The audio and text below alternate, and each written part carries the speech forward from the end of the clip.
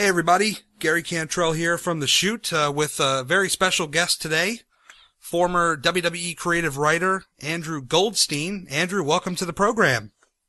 Gary, thanks for having me, man. I appreciate it. Well, we really appreciate you being here on our very first show back in 3 years. I think the last interview I did was with the Honky Tonk Man, and that didn't end up so well. Oh, well, a very esteemed company. Yeah, we, just to give you a quick, I don't want to take a whole lot of time on it, but just a quick, backstory. We actually kind of worked an angle on the radio, radio people actually work angles. We had this funny thing where we got into like this fake fight, involving one of his, arch nemesis, Bubba the Love Sponge. And, Sure. The audio ended up getting picked up on Sirius. Bubba dedicated I want to say 30 minutes of talking about it, and our downloads went through the roof, so I'd say it went pretty well. You didn't make a sex tape with Bubba's wife, now, did you? No, I did not. I think my girlfriend would have a big problem with that. Sorry about that. Yes. Him and his great company that he brings, I guess.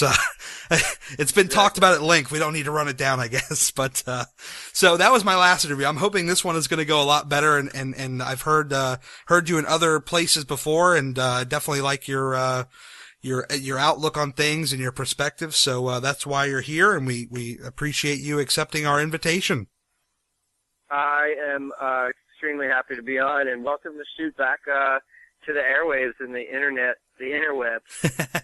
Thank you very much. It's funny, and I'll go ahead. I don't mind name dropping this. The first place where I heard you was the PW Torch livecast, and when I think it was Wade Keller who hosted that show, when he said former writer Andrew Goldstein, just like this light bulb popped in my head, because I actually have a friend who's named Andrew Goldstein. He's the guy, I don't know if you've, I know you're on Twitter. I don't know if you ever tried to get the full name, but he's the guy that has the full name. He was that guy? 'Cause he friended me. We're friends on Twitter. He's a musician, correct? Yes, you know this guy. Yeah, because he hit me on Twitter. Oh, yeah, that's, he used to live here in the Northern Virginia, D.C. area. He was in a couple bands, and now he's, producing and recording bands out in Hollywood. Yeah, so he's a big deal, would you say? Oh, of course. I mean, yeah, he's Andrew Goldstein. He was the lead singer, guitarist of the Friday Night Boys. He's a talented guy. That's crazy. I gotta look him up. He's messaged me a bunch of times, but just really quick, and I won't take too much time. That's cool. If you Google Andrew Goldstein, you get that guy, your friend. Yes. And then there's two other notable people with that name. The first of which is somebody who about 12 years ago in New York City was pushing innocent women onto subway tracks in front of oncoming trains. Oh, wow. For a summer. And it happened to be a summer where I was interning in New York at Comedy Central, and I was getting emails from people like, dude, what are you doing? Is this you? And it's like, no, it's not me. I'm not the psychopath pushing women into the subway. And then actually I've seen on MSNBC on a Saturday, they've done a whole documentary on the guy. He was like a sort of schizophrenic guy from Long Island. He would come into the city, do his deed, and then quick get on the train and leave. But anyway, and then the other one is the first ever NCAA athlete to formally come out of the closet. It's an NCAA lacrosse player named Andrew Goldstein who a few years ago. So there's some prominence with the name. Wow, that is an amazing story. I thought I had the amazing story, and then you wowed me with like an equally amazing, if not more amazing story. That's crazy. But I just think, the amazing thing about Twitter, not only, the reason you and I are talking is basically because of Twitter. Exactly. The fact that, this guy, Andrew Goldstein, who reached out to me just because we had the same name, and he found me, and we correspond every now and again. It's funny about that, because he actually, found me initially because he remembers I used to be in a couple of bands around the area. We never really were quite huge. The band he was in went much farther than mine did, but he came to me. He's like, oh man, I remember you when you were in this band. I'm like, oh my God, I can't believe you remember that. And then it turns out. Were you in the 3MB with, were you in the 3-man band? No, that. With Drew McIntyre and, I don't even know their names, man. Drew McIntyre, Heath Slater, and Jinder Mahal. Heath Slater and Jinder Mahal, yeah. I was not fortunate enough to be invited to jam with them or anything like that. I mean, because I don't know what instruments that they play, and so I don't know where I'd fit. So yeah. It's crazy. But you know what, Andrew? I wanted to get you on at this time because this is actually going to air the day of the Royal Rumble, and we're taping this. I'll peel back the curtain a little bit. We're taping this a little bit before the Rumble, so I know we can't quite get too deep into it, but I definitely wanted to get your thoughts on, some of the stuff we know already about the Royal Rumble, namely The Rock and CM Punk and their interaction. And I wanted to get your thoughts on how you think it's going so far. I'll just say this right off the bat. I think that the two interactions we've had with Rock and Punk have laughed and just blown Rock Cena, the whole build to Rock Cena, out of the water 100%. Oh, yeah. The two interactions Rock and Punk have had, just far and away more compelling, more serious, and as a fan, just more entertaining than all the shtick that Rock and Cena did all last year. Yeah, I mean, those guys, when they first, met Center Ring on that Raw, what was it, a week or two ago now? I mean, I was just blown away at the, the connection that these two had, and I was like, man, I sure as hell hope Cena's back there, whether it's Gorilla or wherever, watching this and taking notes, because, yeah. I mean, I don't want to jump too far ahead, but I'm pretty sure we're going to get a rematch between Cena and Rock, and it's probably going to be for the title, spoiler alert. So I hope that he was watching, and maybe they can take some notes for the next build. I think the big takeaway, for all the people listening who are big, Vince Russo apologists, there's something to be said for heels and baby faces, man. Yeah. You have Rock, who's the ultimate babyface, and you have Punk, who right now is the ultimate heel. Last year at this time, you had John Cena, who's the ultimate babyface, squaring off against Rock, who's the ultimate babyface. And, right. It didn't really, in terms of the build, didn't go anywhere. Obviously, the match was what it was, and it sold out, and it set records, and that's all really WWE cares about. But in terms of the fans, compelling-wise, you can't beat, your best heel versus your best babyface. Yeah, those two, I mean, they just had a great interaction. I don't know that I was entirely crazy about the pull apart. I almost would have wanted to see that maybe next week, like right before, like maybe that's the last thing you see is those two finally squaring off. And of course we don't have Jim Ross to scream into the microphone at us. We have Michael Cole, but I would have thought that would have been a great final image. My only disappointment was that, when I saw the guitar set up in the ring, I thought that Rock was getting a guitar shot. But again, he's a Hollywood star. His face is probably insured for millions and millions of dollars. I don't know if he's prepared to take a Jeff Jarrett guitar shot to the face. But that's kind of like where it probably should have gone if this were done 10 years ago. But now it's a different time, so all we got was a pull apart. But again, Cena and Rock didn't touch the entire. They didn't touch really, I think, until the end of the build. Right. And it still didn't help because neither of them took it seriously until that last, go-home show. It was just cracking jokes the whole time. To me, Punk is playing it perfectly because he's just no-selling all of Rock's shtick. Right. Cena pulled out the what I like to call the smirk of doom all of last year. I think that was one of the biggest problems. And he never learns because he does it. He's still doing it now. He did it all through the Dolph Ziggler storyline. He did it all through the AJ storyline. Yeah. He's the number one panderer. It sounds like I'm a big Cena hater. I'm not. Me neither. I respect the guy a lot, but he panders, and that's pretty much why you get those Cena sucks people, because he's just this like caricature instead of like. To me, my biggest problem with Rock Cena, the build, was that that's not how two men with a personal issue talk to each other. Right. Yeah, they were. And to me, growing up with the Horsemen and Magnum TA and Road Warriors and Rock and Roll Express and all that stuff. I mean, all of NWA, all that stuff. That was how real. That to me, that's how men talked when they had a personal issue. Was like really hardcore. Intense verbal battles, and the two of them cracking jokes on each other it doesn't, it doesn't sell to me, but again, it sold to millions because millions of people bought the pay-per-view. So my argument isn't that ironclad, but I'm just saying for my personal taste, growing up with what I grew up with Dusty Rhodes, and Ric Flair jaw-jacking each other, right, and really making it seem like they hated each other. I just recently found this video of Dusty Rhodes and Tully Blanchard, and Dusty ends up slapping Baby Doll. Oh, wow. He just gets so frustrated because Tully Blanchard sends her into the ring to handle Dusty instead of Tully going into the ring after Dusty calls him out. And Baby Doll comes into the ring, and Dusty gets so mad that he can't get his hands on this heel that we've been waiting a year for Dusty to get his hands on. Right. He slaps Baby Doll, and the crowd goes crazy. And so for me, it's just like that's what I grew up on. So for me to watch, Cena and Rock cracking jokes on each other and doing Fruity Pebbles, it didn't do anything for me.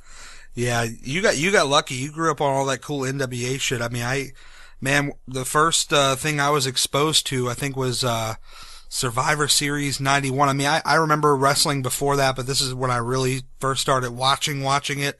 I was, I think 8 or 9 at that time, and I got to see the WWF and all that stuff. So yeah. I didn't get exposed to all that cool NWA stuff. Well, what's great is YouTube, man. I was just saying to somebody today, is the most fun thing for me now.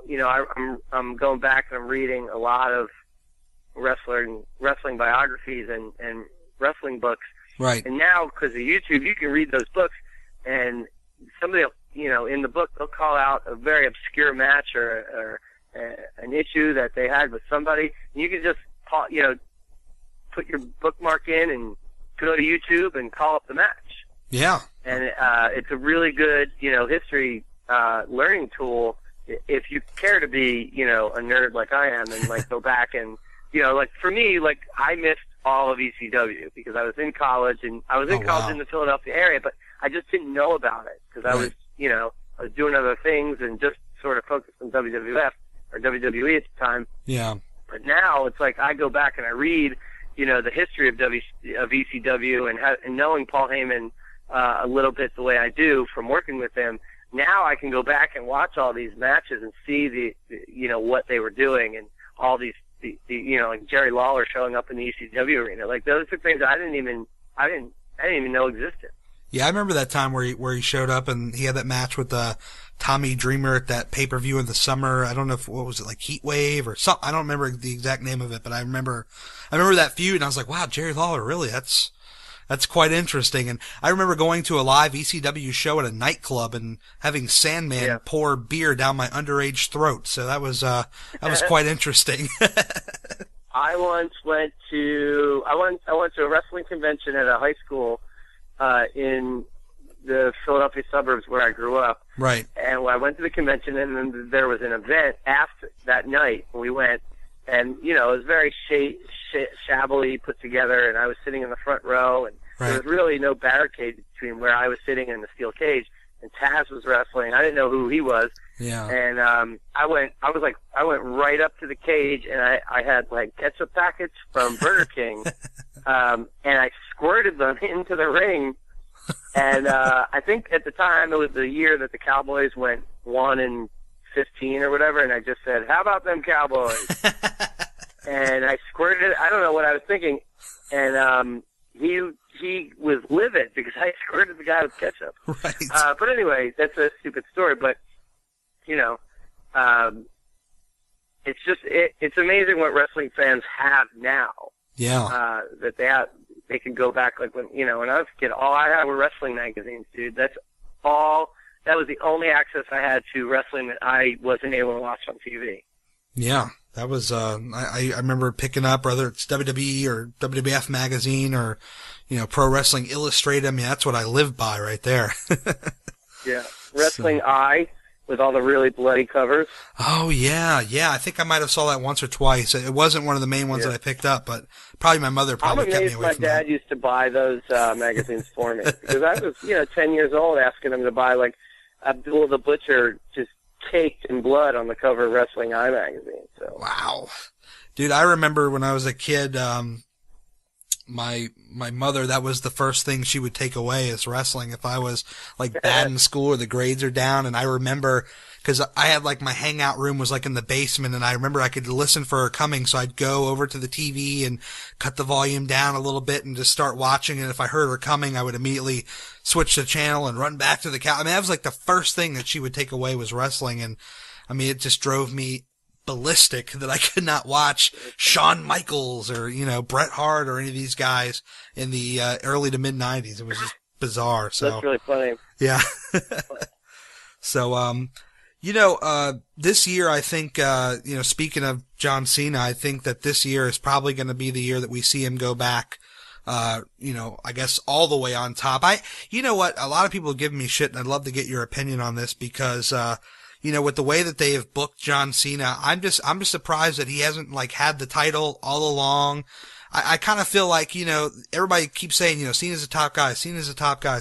I agree. I have no problem with that, but I think that, I think he should probably just be carrying the belt around until they absolutely are ready to get all the way behind somebody, because it seems like it's John Cena, and then you got CM Punk, and it's kind of everybody else, That's the way I see it. I mean, what's your take on that? I kind of disagree with you a little bit in okay. that I feel like, Cena's had 10 years on top. Right. And with many, however many title runs he's had. And to me, he's at a point now, for me, where he doesn't need the title. Right.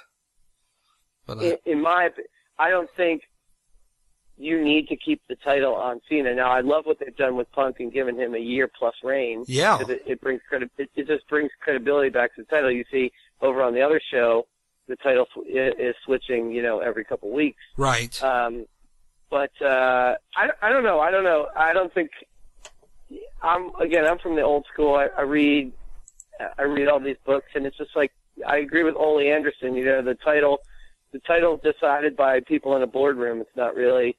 So I think it's what's best for business, and I think the business decision is Cena doesn't need the title to sell merchandise. Yeah. Cena doesn't need the title to sell pay-per-views. But like you said, though, what I do agree is that I think they're giving him another run because the good money is that Rock goes over Punk. Yeah. At the Rumble, and Cena wins the Rumble and challenges Rock, and you get your Cena Rock rematch. So do you think specifically that's the way they go with him winning the Rumble? You don't think like people might think, oh, that's too obvious, so they changed their plans on the fly, and that kind of parlays into a question. I hope they change it because I think that's super lame. I think that's by the numbers. Right. I have a theory. Again, we're pre-taping this, so it may not apply with the sort of last 2 weeks of plot that we'll see unfold before the Rumble. But sure. I would like to see Punk in the Punk Rock match. Okay. The Shield come down and intervene, as they've been known to do during Punk's matches. Yes, they have. And sort of take out the Rock. And okay. It's sort of looking like they're going to put Punk on top of him. And then here comes Cena to save the day. And Cena clears the ring of the Shield. And then he turns around and then, boom, stare down with the Rock like, oh, my God, what's going to happen? What's going to happen? And then Punk out of nowhere rolls him up for a quick one, retains the title, beats Rock. And then you have reason for Cena Rock 2 without the title. And then you have Undertaker win the Rumble. And then you have Punk with the title and the streak versus Undertaker with the streak. And it's streak versus streak. And I think that's where you can put Punk over Taker and really solidify CM Punk as the next guy for the next decade. I love the idea. I just don't know that they would won't do it. do There's that no way at they'll all. do it. No. But I'm just saying, like, there are other ways around their, like, by the numbers, what they've already probably had on paper for the last year to get Rock to sign on. I feel like they probably have already promised Rock a title run, and I mean, I could see why they'd want to do it. Hey, he's got a lot of this media to do with all the movies he's got coming out, and I'm sure they would want to have him carry the belt around with him and things like that. And, I fully expect him to win it at the Rumble, although part of me is like, well, maybe they'll change it up because it's too obvious, and maybe he'll do it at Elimination Chamber, to give Punk a little bit longer. But I love your idea. I would love to see Punk and Taker. I think that I'm guilty of it. I go on these like sites once in a while and read this stuff, and a lot of these sites have been saying that they may be going that way, at least, having Undertaker and Punk have a match. So that would be interesting. I'm all for it. I really am. There's so many fun alternative theories, and I'm not by no means am I a good fantasy booker. I was terrible when I had the job, right.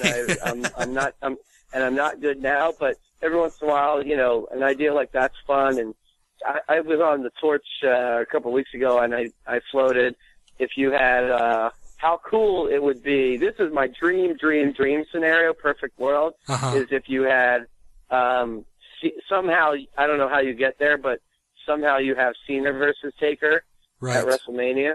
Ooh. And Cena goes over in a cheap manner, like Cena goes over with a nut shot or a legs on the ropes, and basically solidifies his heel turn. To me, that's your Hogan joining NWO for the new generation.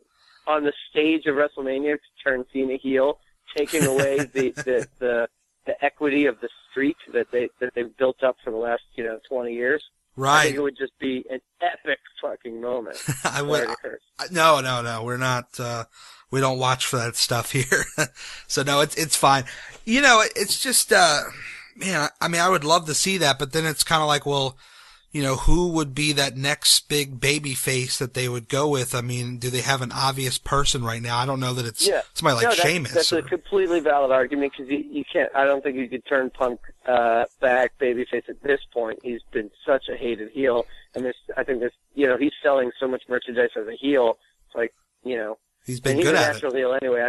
I don't know if Sheamus is ready. I don't know I think Orton's going to be a heel very soon. Yeah. Yeah, they have a babyface problem. They used to have a heel problem of they had no credible heels. Now it's sort of they're running out of babyfaces. And look, unless Dolph Ziggler turns baby and they do it the right way. Yeah, I almost wonder if he's going to get. And I hope not. I almost wonder if he's going to get lost in the shuffle, or do they even have him in their like top 4, top 5 match plans for Mania, because he's been so good.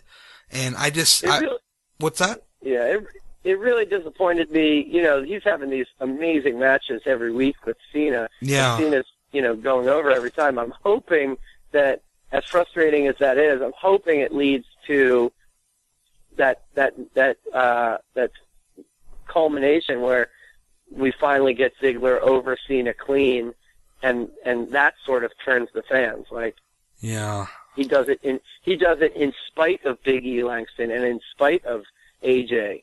But I don't know if that's what they're building to. But it seems to me it's the only logical reason why they would job out Ziggler all these weeks in a row when he was just starting to get momentum. Well, yeah, that's something I definitely wanted to run by you, because, obviously you've been there. I have not, but, I found it kind of odd, and I kind of got this theory, and maybe I'm right, maybe I'm wrong. I feel like maybe they're still booking week to week on some of this stuff, because they had the week before where they had just a regular straight up match, and they threw everything at Cena, and he kicked out, one move, Ziggler's done, and then the next week they had a cage match, kind of the same template, only with the cage, and Cena goes over. I mean, to me, it seems like, maybe you had Ziggler go over the week before, then to say, all right, well, next week we're going to have a cage match, and this is going to solidify that, nothing bad is, nobody's going to get in, and they're going to have a decisive winner. Maybe they give Ziggler the cheap finish before that, and then the following week, Cena can have his big win, but it seems like they're kind of just going week to week. They're not thinking about it, and Cena gets it 2 times in a row. And if I may, I'd like to bring up a time I remember where Cena and Umaga had a fight. I believe it was at that they used to have this January pay-per-view before the Royal Rumble. What was it, like New Year's Resolution or Revolution or something? Yeah. And they had a match, and Cena kind of went over him, but then they had this next match at the Royal Rumble, which I thought was really great. It told a story. You had Umaga with the ropes around Cena's neck, and, Cena, he fought hard, and he came back, and he won, and I'm kind of like, man, if they would have given Umaga some sort of a finish that pay-per-view before, and then it could have set up Cena for the big win, but instead with Cena, he just kind of bulldozes through everything. And then, of course, he doesn't sell the loss. Like, he just doesn't care. What was it? After TLC, like, he just acted like he didn't even care. And I think that's why people really hate him, is that he doesn't care about big losses. He just, smirks it off. No big deal. Just another day at the office. You saw that after Mania. He came out and, he lost to The Rock, and then he comes out. And, he went on a little losing streak, but, that's just how they book him. I mean, he's Super Cena. Yeah. That's how Vince sees him, and he's the guy right now that they can rely on, and he sells the most merchandise. So it's like, he's Super Cena. They book him to do these amazing feats of strength, whether it's F-Ewing Big Show or kicking out of all of Dolph Ziggler's moves. Right. That's how they book Cena in a match. Well, you actually wrote this great piece on WrestleZone comparing Cena to Backlund, and I can't believe you read that. I did. Why are you ashamed of it, or you didn't like it? Or no, not at all. I'm just I never know how many people see that or get to or actually read it, but I was proud of that piece. I mean, the going theory is that, to me, it came out of that seeing Punk and Daniel Bryan. I wrote it right after WrestleMania, I believe, and it was like right after when the day Punk, Bryan, and Austin Aries were the champions of the big three shows. Right. And it was just like it was a marker in time for me to be like, wow, it's really sort of a possible changing of the guard here in wrestling. Like, look where we are with these three guys, not WWE homegrown, from the Indies. And they're the flag bearers for all three major wrestling shows, right, nationally. And then I went into Cena's been on top for 10 years, and he's a WWE creation. Yeah. He came up through the WWE developmental system, and to me, he was like Bob Backlund. Bob Backlund was a company guy. Cena is the ultimate company guy. He's good for the office. Right. You can rely on him. He's a reliable hand for the office, and obviously on a charisma level, he is far beyond Bob Backlund, and yes, on a merchandise level and all that kind of thing. But if you just look at it in terms of their runs, Bob Backlund had this crazy long, 4-year title run, and Cena had this 10-year run on top, and he was the same pick for all of those years. And to me, it just felt like it was killing time until you found that next really monumental trend guide that could really change the business. Whereas right, Bob Backlund dropped the title to Sheik so Hulk Hogan could come in and become champion and change the business. Yeah. Same thing with Cena, sort of passing the torch to Punk, who's that next generation of, he's going to define the next sort of 20 years of wrestling. That was the going theory, but I'm glad you read it. That's pretty cool. Yeah, I wanted to just follow up with it. Do you think that Cena and Backlund are more closer than, say, like Cena Hogan? Why or why not? Or, what do you think about that? Well, look, Cena Hogan is the easy comparison because of the Hulk Hogan, sold the foam fingers and the red and yellow T-shirts, brother, and the headbands, and yeah, exactly. And he had the catchphrases, and John Cena, and it was a cartoon character, and John Cena pretty much the same way, booked the same way, huge, amazing feats of strength, kicks out of everything, sells a ton of merchandise just like Hogan. I mean, all of those similarities, yes, they're very similar, but right, just in terms of it just struck me. It was like, wow, Cena's been on top 10 years, but he kind of is just a transitional guy between the Attitude Era and this new sort of reality era. Because right, there really is no, if you look at the 10 years Cena was on top, how do you define that era? I have no definition. Nothing really happened. Yeah, not a whole lot It of was a anything. transitional era. Yeah, I think they were kind of spinning wheels a little bit. Not that it was a dull era by any means, but nothing really was defined, you know? And that's not to take away the amazing abilities of John Cena. I give him all the credit in the world. I mean, again, the guy's been on top for 10 years, but you can make the argument that it's been a transitional decade. Did he kind of have a different persona when the cameras were not in front of him? No, Cena's the man. He really is. Especially, like, when I was there, he was the champion. He was the flag bearer. Right. And story I always tell is, very old school in that, we would get back to the hotel after shooting, a full day of TV. Yeah. And it was a night where, I don't remember the particular city, but a lot of nights after the show was over, we would travel overnight to the next city. This happened to be a night where we were sleeping over in that city in the hotel. All the boys were in the hotel. Creative team was in the hotel. The crew, everybody. We all ended up at the hotel bar, which Cena basically made sure that they would stay open as late all through the late hours. Right. For everybody. And basically he said to the proprietor of the bar, I want every beer that you have, cold or warm, I want them in a tub of ice. Right. And I will buy every single beer that you have on the premises. Wow. And he did that, and he basically said, nobody leaves until all these beers are finished. So, that's just one story. I mean, the guy, he's very generous. You see what he does with Make-A-Wish. Yeah. You see what he does with fans and media. He really is. He's a great guy. I mean, I've heard stories of he's a little rough on the younger wrestlers now that he's 10 years in, but sure, as he should be. I mean, all of the legends have that responsibility to sort of make people pay their dues. So I don't begrudge him for any of those little stories that leak out. But in my experience, he was nothing but a gentleman with me. He was very open to ideas and jokes, pitching jokes to him, and sure, and So it's all, to me, all I can speak on is what I saw, and he's a gentleman. Definitely, and just I don't know if you would know this or not, but a lot of the promos that he would do, is he very heavily scripted, or is he kind of go off on his own, to your knowledge? Well, when I was there, this 6 years ago, so it was it was sort of half and half. It was a lot of Brian Gewirtz and a lot of Cena putting their head together and putting those sort of jokey promos together. I think when nowadays, I'm sure he has carte blanche, because look, you could see his promos now are not as tight as they used to be.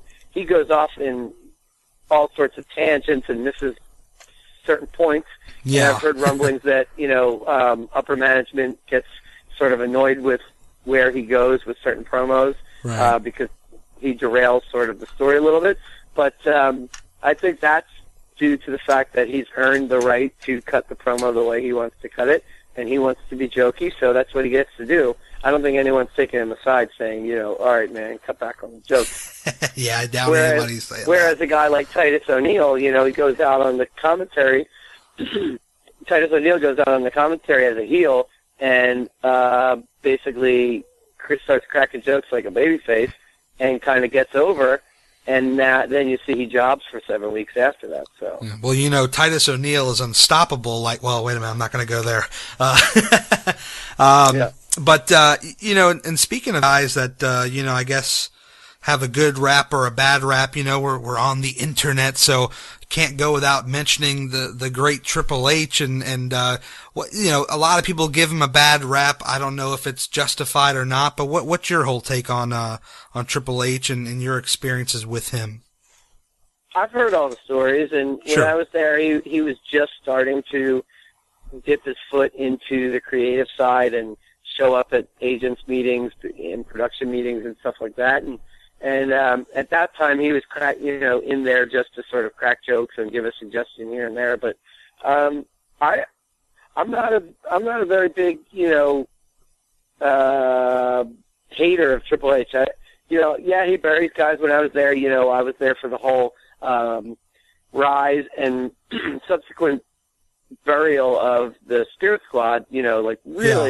Really harsh. They put them in a crate and shipped them back to OVW after those guys had headlined, 6 straight pay-per-views. Yeah. So a lot of that comes from Triple H thinking it's funny. Right. But I think now, again, I'm not there, but reading on the internet and watching the product, you see the certain things that he's supposedly given credit for, which is revamping the developmental system. Well, look at the shows; they're full of developmental talent. Right. So he's doing that right. There's stories of Jim Ross and Gerald Briscoe going out to big time colleges and college wrestling matches and college football games and recruiting athletes and people with a passion for the business. I think that's really good. Yeah. He's including, he's taking guys who were forgotten about and sort of scorned, with guys like his friends X-Pac and Nash and Billy Gunn. Right. And those guys are going to developmental and imparting that whatever wisdom they have that isn't clouded by former drug use on the younger people. So what I'm trying to say is I think Triple H knows the right thing to do, and I think he has a good eye for the future of the business. And I don't subscribe to the opinion that when Vince hands the keys over to Hunter and Steph, that the business will WWE will burst into flames. I mean, I think Triple H has a better head on his shoulders creatively than Stephanie does. Well, maybe he can perhaps steer her in the right direction. I almost have a theory about that, and correct me if I'm wrong, but I almost felt like maybe he was more like he was like back then when you're referring to like Spirit Squad, maybe because he was still part of the active roster. Maybe there's a part of him that felt the need to still kind of protect his spot and things like that. I mean, do you think that played a part in it? Maybe now, as we go into the future, he has much of a lesser role, perhaps that, maybe he's just going to be, a little more conscious of things that are, what kind of decisions he may be making. Once a wrestler, always a wrestler. You still see, obviously, everybody is saying we're going to get Brock Triple H at WrestleMania, which I don't think is necessary. But again, so he's going to protect himself and his character, and I'm sure he's going to go over Brock since the last time we saw those two, Brock made broke Triple H's arm supposedly. But I think he's always going to have that perspective. But I think more and more as he transitions into corporate Hunter Hearst Helmsley, I think, like I said, I think he's more even. I think he's more level-headed when it has nothing to do with his character, right? Than Stephanie, who is just you've heard me on other shows. She's all over the place and doesn't do anything for me creatively. Is that just kind of, has she ever really, hit the nail on something and been right about stuff, or has she always kind of just been off the mark? I'm very hard on her because she was hard on me, but yeah, I'm sure she's had a couple good ideas, but none when I was there. So you were there. Let's get it for the listeners. I mean, I've heard it in other interviews, but about the time, about what was the time frame of the time you were there? I was there most of 2006. So and I was pretty much dedicated to SmackDown, though you got to work on all the shows. But Booker T was my champion. Batista. It was King Booker and Sharmell. We had Batista as the other big baby face. Right. As the big baby face.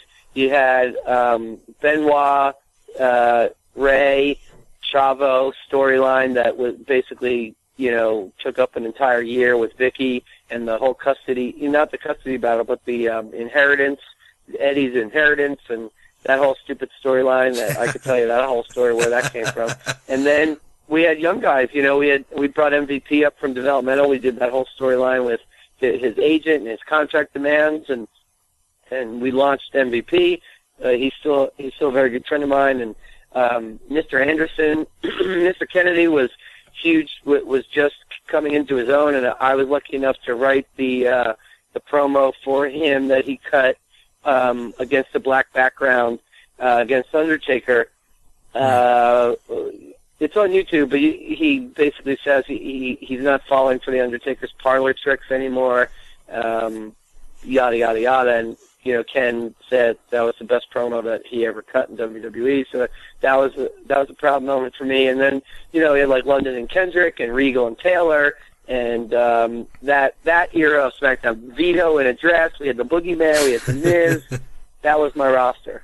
Wow, that's quite a roster. I'm sorry, did you say Booker was King Booker at that point, or he was not? Yeah, he was King Booker with Queen Sharmell. Who came up with that idea of the whole King Booker? I really enjoyed that, believe it or not. I thought that was I think it came out of King of the Ring, I believe. King of the Ring. And then he once he won the King of the Ring, he owned it, and he started talking with the accent and everything like that. Yeah, that was pretty entertaining. I thought it was a new spin for Booker. I thought he really kind of made it his own and did a good job with it, I believe. But that's exciting. He's one of the just such generous guy. He's just such a nice individual. Wow. Well, that's definitely putting him over strong. Do you have anybody that you really hate? We got to get some juice here, man. I've been vocal. Stephanie, she was not very nice or open with me. Right. None of it. What's so funny is like you go in, you're intimidated by these wrestlers, and none of them were really terrible to work with. It was the politics of the upper echelon of management that really was the hardest part. Right.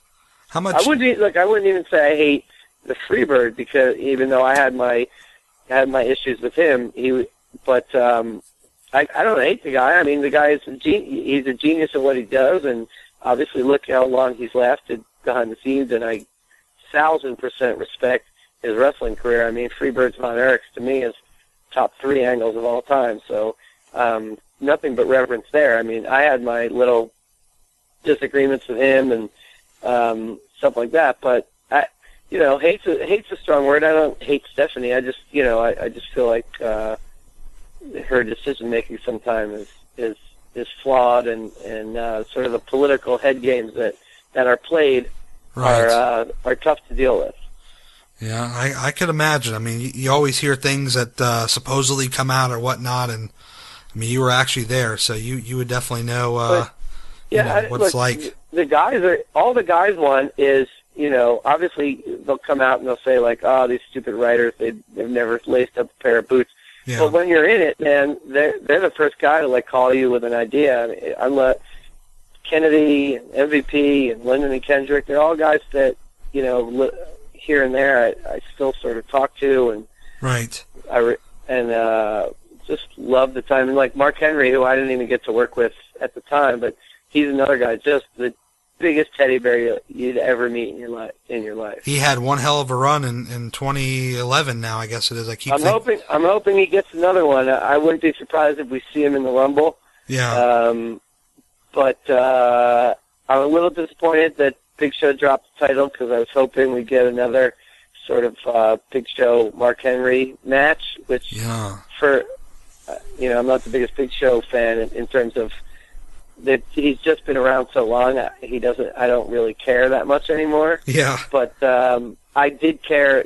Big Show Mark Henry was pretty awesome. I was at Madison Square Garden when they superplexed each other, so that was pretty cool. But Mark's a great guy, and I hope he comes back. I hope he has one more run in him if his shoulder can get to a point where he can work in the ring. But yeah, man, it was a fun time. 2006, you look back at it and it's very transitional, but at the time it was like we were doing some fun stuff. And believe me, the stuff we were pitching was more fun than what made air, but you don't always get to produce the good stuff. Well, that's the thing that's where I was gonna ask you about next is, you mentioned a lot of the guys who come right to you. I mean, how much input do you guys really get? I mean, ultimately, all roads lead to Vince, and we'll get to him in a moment, but, how much input do you guys really have at the end of the day? How much input do you really have? I mean, look, we have a ton. We have a ton of input right up until TV day, Right. and then you get to TV, and the agents have their say, and they have their agendas from the house shows, and the guy.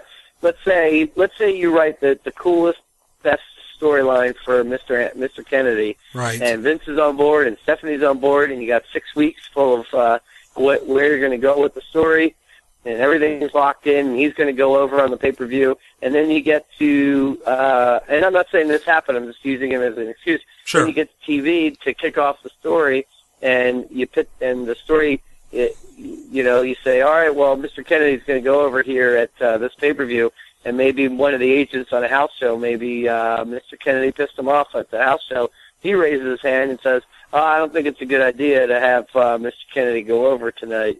And Wow. Vince will always side with the agent, and there goes your 6 weeks of story. Well, In fact, what's that? In fact, I mean, I think I've told this story before. I don't mean to cut you off, but You're probably going to answer my happened question anyway. That's with- okay. with MVP, you know, Okay. he was supposed to debut at whichever. I'm never good with pay-per-view names, but he was supposed to debut, and he was supposed to go over Chris Benoit Uh-huh. at in his debut, and we Okay. had like 6-7 weeks of story built off of that, and they had trained together. They had worked. Benoit went down to OVW, trained with MVP, and they were ready. They had their match worked out. They were ready to go. Like I said, huge rub to this new guy MVP that we had been selling with vignettes for weeks. Right. And then we got to TV, and the agent said, "Well, I don't think Chris Benoit should. A guy like Chris Benoit's stature should job to a no-name rookie." So that match went away, and MVP faced a local.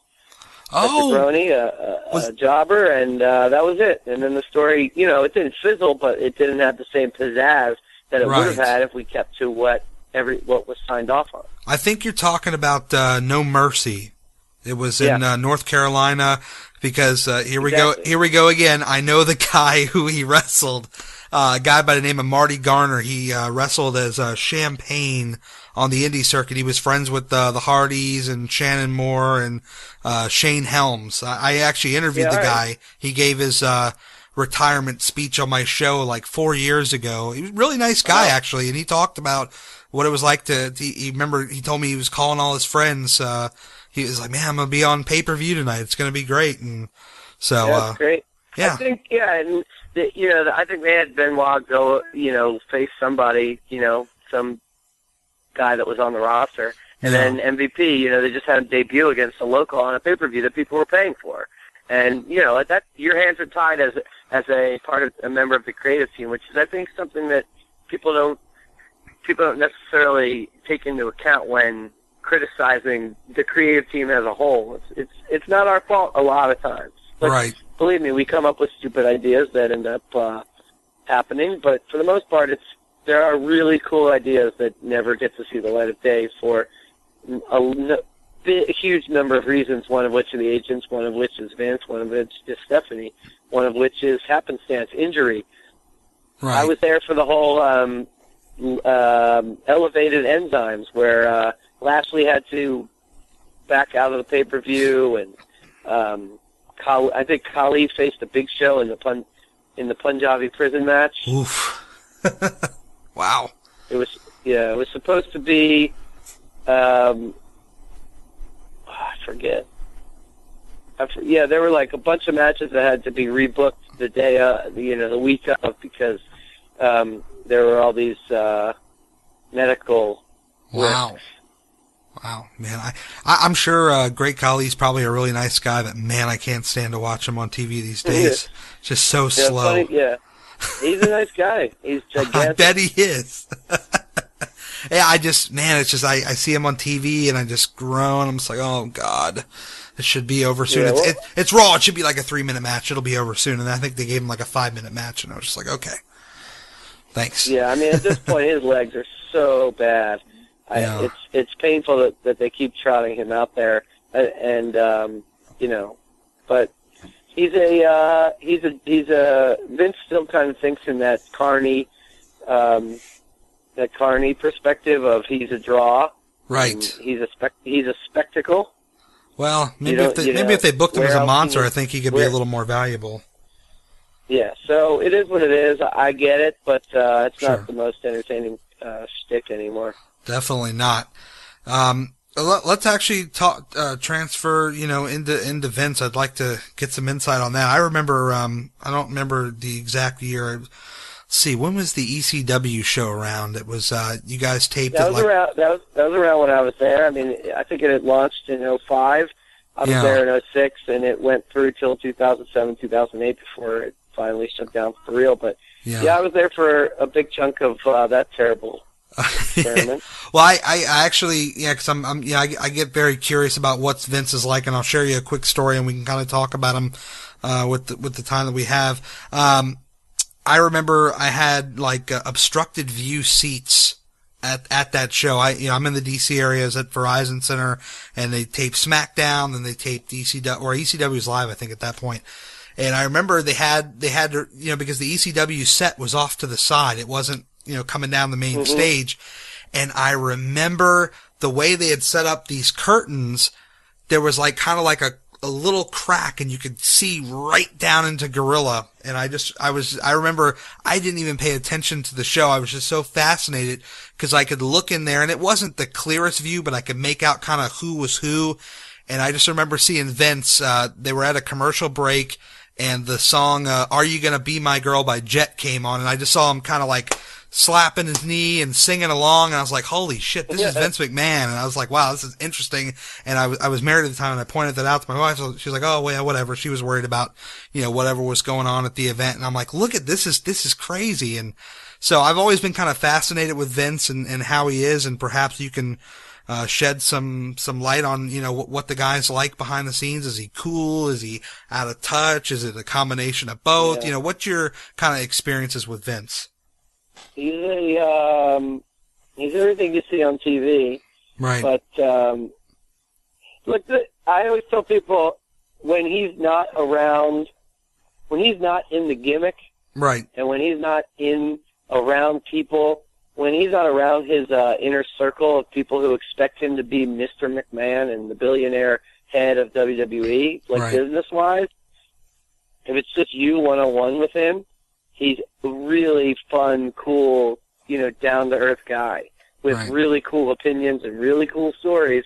But if Johnny Laurinaitis walks in, he all of a sudden, his chest comes out and he becomes, CEO Vince, right, and the writers are pieces of shit, and, he's snaps back into character. You know what I'm saying? Yeah. I'm Vince McMahon, damn it. Yeah, that kind of character. So it's just and our ideas are shit, and that kind of thing. Or if Stephanie's around or Hunter's around, you're not going to have his ear. You're not going to have his sort of respect, and he's going to rib you and make fun of you, and you're going to be the butt of jokes and stuff like that. But sure, on the random occurrence when we would be in the room just with Vince or be on his plane just with him, which, I mean, he was nothing but, he was a great guy. And you hear that from the guys who get to a certain level where they get to sort of hang out with Vince, Shawn Michaels and the upper echelon, Cena now, those type of guys who really get to know Vince and right, aren't afraid of him anymore. Sure. I mean, then he's just one of the boys, and he just wants to have a good time. But he's a sociopath. I mean, he's crazy, and his opinions change. He's persuaded by all sorts of factors that you can't even imagine, wow, that you're not privy to, and he'll just walk into a meeting and listen to a whole storyline pitch, and then he'll just look up from his phone and tell you that we're not going to go in that direction. Wow. But any former creative guy will come on a radio show and say that Vince is crazy and he's wishy-washy and yeah, his opinion changes day to day, and he's a 7-year-old senile man. But, I mean, the guy, I respect the shit out of him. And, sure. I think we all do. Fans and people that have been there. And to this day, I mean, when his music hits and he comes down, I pop. I get excited because nobody does it better than he does it. So I don't really have a bad word to say about him. It's really intense to be yelled at an inch from your face by him, which happened to me a couple times. Really? Could you share a story? Do you have a few minutes to share a story, maybe? Yeah, I mean, look, it was a deal with London and Kendrick, and they were flirting. Ashley Massaro was with them, and we were doing a Halloween deal where they were debuting their costumes, I think, backstage, and then she walked out with her like crazy, sexy, cleavage, right? Slutty, sexy girl costume, and sure. Their eyes were supposed to bug out, and they were going to be speechless and that kind of thing. Uh-huh. So I shot that with them, and Kendrick did sort of a Scooby-Doo, like, oh yeah, oddy, oddy, oddy, oddy, kind of thing, where his head, goes back and forth looking at her boobs. Right. And it was funny, and it was, but we shot that, and it aired to the house, and over the headset, I got Go See Vince and Gorilla, which is, death. I mean, it's like Dead Man Walking marching orders. Uh-oh. So I go in there, and I take my headset off, I kneel down beside him, and he just laid into me, just nose to nose, just like, God damn it. That head bob shit went out in the goddamn 70s. Go fucking reshoot it. Who the fuck told you to split a butt? And just destroying me. And I was like, yes, sir, I'll go reshoot it. And I made the mistake of sort of blaming, sort of saying, well, Kendrick just, Brian just did it. And I went with it. And sure. then, Freebird took me aside. He's like, never blame the talent. It's always your fault. Fall on the sword. You got to die on that hill. So I couldn't win. So is it fair to say you would last a lot longer if you kind of fall on the sword, as you put it? Is that what? Yeah, I mean, I talk about it all the time. I got the job way too early in my career. At the time, I had only really sort of had a couple writing credits and not that much producing experience. And I got sort of eaten alive. I didn't have the confidence to stand up for, certain things, and I didn't have the confidence to sort of go back at a piece of talent and say, nope, it needs to be this way. Just trust me. You need, I didn't have the chops that I sort of, I've cultivated now, 6 years later. And I always say, if I got the job now, I would be much better suited to handle all of the trials and tribulations that you go through. But as a young, I was like 24, 25, or 25, 26, and I just didn't have I didn't have the confidence. Right. Kind of went in there and got eaten alive, as you say. Wow, that's riveting. Final question on Vince. When based on your interactions around him, do you feel like, because some people say he kind of lives in his own bubble, do you think he kind of has his finger on the pulse of what people are into at the current times? From when you were there, did you get that sense, or do you think maybe he was kind of taken away from kind of what was like in and popular and things like that? He tries, but at the end of the day, he's a white guy in his upper 60s, right? Who is running a company where most of his revenue comes from kids in their preteens. So right. It's hard. It's really hard when you pitch a story that's based on something current, and hip and trending. And you pitch it to a guy your dad's age, and he's not going to get it.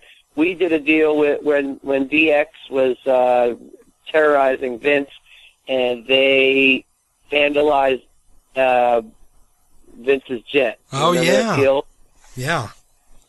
So the line was supposed to be when Vince goes in and sees his jet with the DX on it, and he goes in and all the interior's trashed, he was supposed to turn to camera and say, get those DX off, like from Snakes on a Plane, which had just come out. Yeah. I want those motherfucking DX off my motherfucking plane. And everybody in the room, when that was pitched, everybody cracked up. Everybody knew it would kill. Right. You beep it, whatever. But it was so relevant at the time because of Snakes on a Plane. So we pitch it to Vince, and Vince just takes his glasses off and says, God, he's like, how much money did that movie make? It's like opening weekend, it only made like $13 million. He's like, why the fuck would I quote a movie that came in third in the fucking box office? And it's like, buddy, you're missing the point. Yeah. But at that point, there's no way you can convince him. So, I mean, he looks at things from a bottom line standpoint and not really a pop culture standpoint. And I've heard stories of when Bob Barker, you know, I wasn't there, but when Bob Barker hosted, when they were doing the celebrity host deal, during the pitching that week, during the Raw production writers meetings, Vince was under the impression that that the show that Bob Barker hosted was Let's Make a Deal. Oh, no. And he had no idea what Price is Right was, because all the writers were pitching like Plinko and, you know, the name tags and all this kind of stuff, and he was just like, well, what's behind door number 2? Oh, jeez. But, you know, and Stephanie tries. She watches Buffy the Vampire Slayer and Gossip Girl and Grey's Anatomy and stuff like that. And Hunter is definitely more down, you know, into it than. And that's another reason why, you know, I back the idea of Hunter sort of taking the reins, because he's at least got his finger on the pulse more than Vince does. But again, look, Vince knows how to make money, and that's the bottom line. Yeah. Whether he's current and relevant and hip or not, he still knows what eventually will sell. Yeah, definitely. And I guess one final question with this. You were speaking of Triple H being a good guy. Do you think Undertaker? Do you think he's a guy that would want to, you know, take on more of a backstage role, or you think he's probably done with the business once he gets through this last match or two? All I can say is, I mean, look, I know the sort of gravitas and stature he has in the locker room and amongst the boys, but in my experience and just reading what I read, you know, he doesn't really have a presence creatively. Right. I mean, in his matches, I don't see him taking on an agent's role or that kind of deal when he hangs up the boots. But I definitely could see him going down and helping the developmental guys and doing seminars and that kind of thing. But I don't see him day to day in an office role backstage wearing a suit. I don't see that ever happening. Yeah, I guess the better question probably would have been, do you think he would be well suited for that kind of stuff? And I mean, the guy obviously in any capacity where he's imparting his wisdom on the new generation, the new crop of stars, I think that's where Undertaker will be utilized. But I don't think in a business office setting, backstage, Rene Goulet, Tony Garea, you know, coming out and breaking up fights and pull-aparts, I don't think that's anything. No, it's not going to be him. They'll ever be that we'll ever see. Did you work with him much? Is he like a cool dude, Undertaker? Is he pretty cool? I didn't. You know, he was on SmackDown when I was there, but he keeps a low profile, and the only people that sort of talked to him on the phone were Michael Hayes, and at the time, you know, Alex Greenfield was the head writer. He got to sort of have a relationship. I didn't really have a relationship with him. He sort of we had one little encounter. It's a long story, but he sort of. I was in this backstage deal. I think it was what pay-per-view was it? It's always on. Oh, Armageddon. Okay. And I did this deal with Regal where Vito was harassing William Regal and chasing him all throughout the building. You know, he was in the thong and the dress, and William Regal was supposed to bump into a waiter with a full cart of food and like baked beans and stuff. I was the waiter. Right.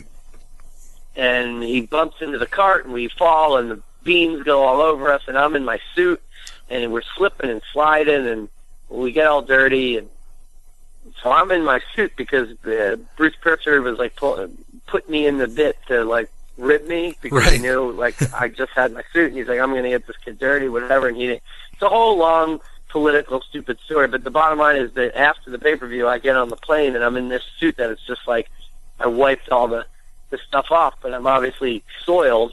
Yeah. And it happened to be the one time the Undertaker's taking the plane home no. with us, and I just walked by him with this soiled suit, and he looks at me, boy, you're going to get on this man's plane looking like that? And I was just like, oh, my God, this is the Undertaker. You know, what do I say? And I was just like, I don't have a change of clothes, sir. I don't know. And he's just like, sit down. So, but look, that's not to say, that's not to say he's by any means a dick. He's just, he's giving me the business. Yeah. I was like, yeah, I'll take ribs from Undertaker anytime. Yeah, why not? It's only Undertaker, no big deal, right? Yeah, it was unbelievable as like a 25-year-old geek. And there's the Undertaker right there. You're riding on the same plane with Undertaker. That's just, I can't even fathom what that's like.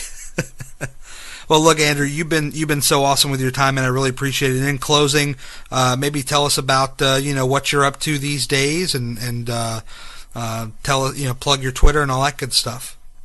Sure, man. Well, I am a producer on a show called Big Morning Buzz Live. It's VH1's live daily morning show, 10 a.m. every morning on VH1. I sometimes show up on camera.